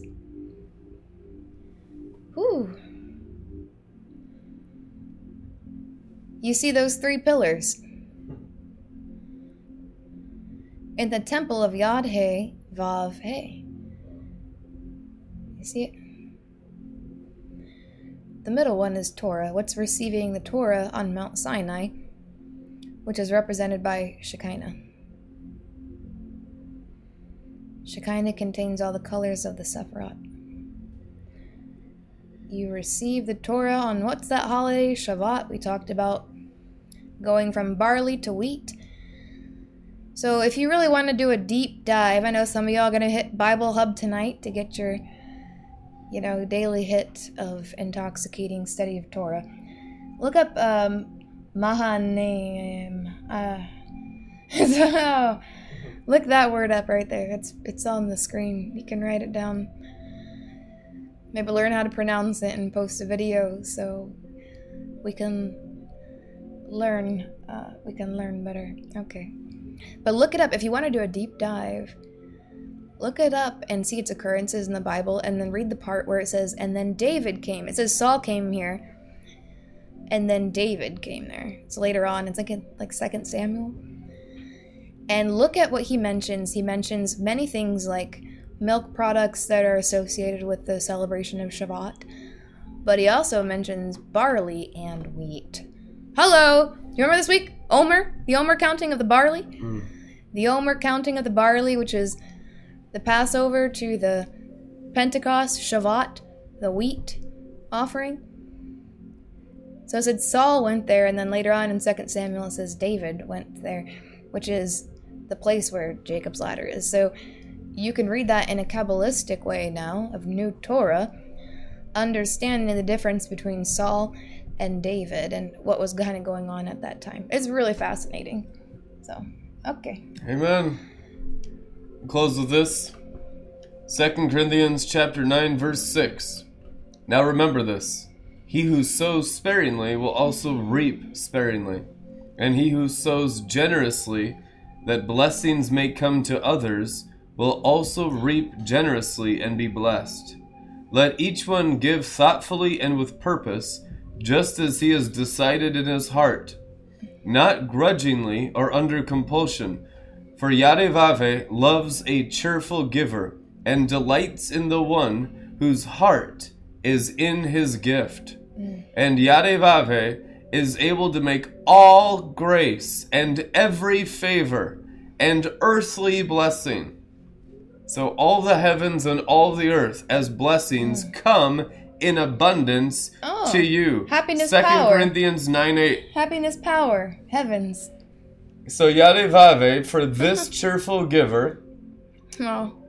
God is able to make every grace in heaven and earth come in abundance to you, so that you may always, under all circumstances, regardless of the need, have complete sufficiency in everything. Can we just say everything? Everything. Scripture says everything, being completely self-sufficient in YHVH, and have an abundance for every good work and act of charity.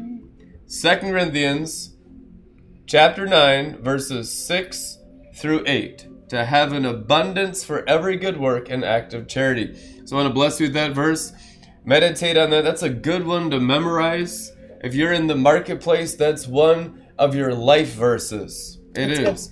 To have such an abundance in the heavens and the earth, to advance everything the Levites, the full-time apostles in Jerusalem, are doing in the world. That is what money exists for. As is written, all the silver and the gold are for me, says the Lord. For me, says the Lord. Why for you? That's so great. No, that's the purpose of money, for gold in the earth and silver in the earth. The purpose of it, the existence of it, is to advance God's works through acts of charity and learning how to steward and manage the heavens and the earth according to God's will, in what YHVH is doing today in your timeline. Your success as marketplace priests is only based on how much you can fuel God's will and what He wants to do during your timeline. And that's exactly what the apostle is saying in 2 Corinthians chapter 9. One more time. This is so rich. What was that verse again? So people can write that down if it's their life 2 verse. Corinthians 9, verses 6 through 8 in the Amplified. Nice. Now, remember this. He who sows sparingly will also reap sparingly. And he who sows generously, that blessings may come to others, will also reap generously and be blessed. Let each one give thoughtfully and with purpose, just as he has decided in his heart, in his spirit man, not grudgingly or under compulsion, soulish carnal giving, giving to want something for the nefesh instead of wanting something for the Holy Spirit to take over the earth. We give because we want Israel, Messiah, above to take over the earth. That is the heart of giving. Amen. That's the heart of the sacrificial system of Old Testament and New Testament Christianity. Let each one give thoughtfully and with purpose, not grudgingly or under compulsion, for YHVH loves a cheerful giver, who delights in the one whose heart is in his gift. Amen. Whose heart, your spirit man, is in the blessing, in the giving. If it's not from your spirit man, it's just blindness. That's why a lot of people are still sleeping, because they haven't learned how to give from their spirit. They haven't learned how to receive Torah into their spirit, how to work in excellence from their spirit. Therefore, they can't give from the spirit. So be awakened by Torah, Jesus Christ from YHVH today. And YHVH is able to make all grace, every favor, and earthly blessing come in abundance to you, so that you may always, under all circumstances, regardless of the need, have complete sufficiency in everything, being completely self-sufficient in YHVH, and have an abundance for every good work and act of charity. I'm talking about absolute sapphire stone financial freedom, and it's a covenant promise for those that get the circumcisions and obey God's word. Amen. Be blessed as you give. Click the links in the description, and we'll see you tomorrow. All right. Glory.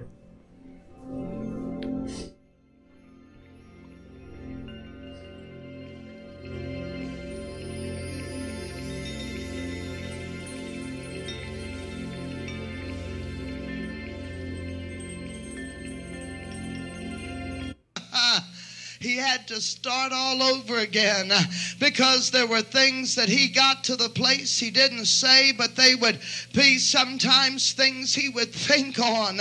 And he began to cultivate that ability in God that he wasn't going to think unbelief. God can work in your life and you can drive spiritual stakes. And you can begin to cultivate something and it becomes yours. Work in my life. There are always folks that know how to push the buttons, and they keep pushing them until you get sad. And those who were sad, as soon as you get sad, they get happy. Have you ever watched it? And I saw from Isaiah 53 that he not only bore my sicknesses and my sins, but he bore my sorrow. And when I saw that in the scripture, I knew that I never needed to be sad again and full of sorrow. And if he comes along momentarily for a few minutes, I just remember, amen, that I have will to be joyful. Amen. I have willed to resist sadness. Amen. I'm not going to yield to it. And in like manner, if we're going to be carefree, this is the day to cultivate it. Amen. Hallelujah. Let's give him a good clap offering.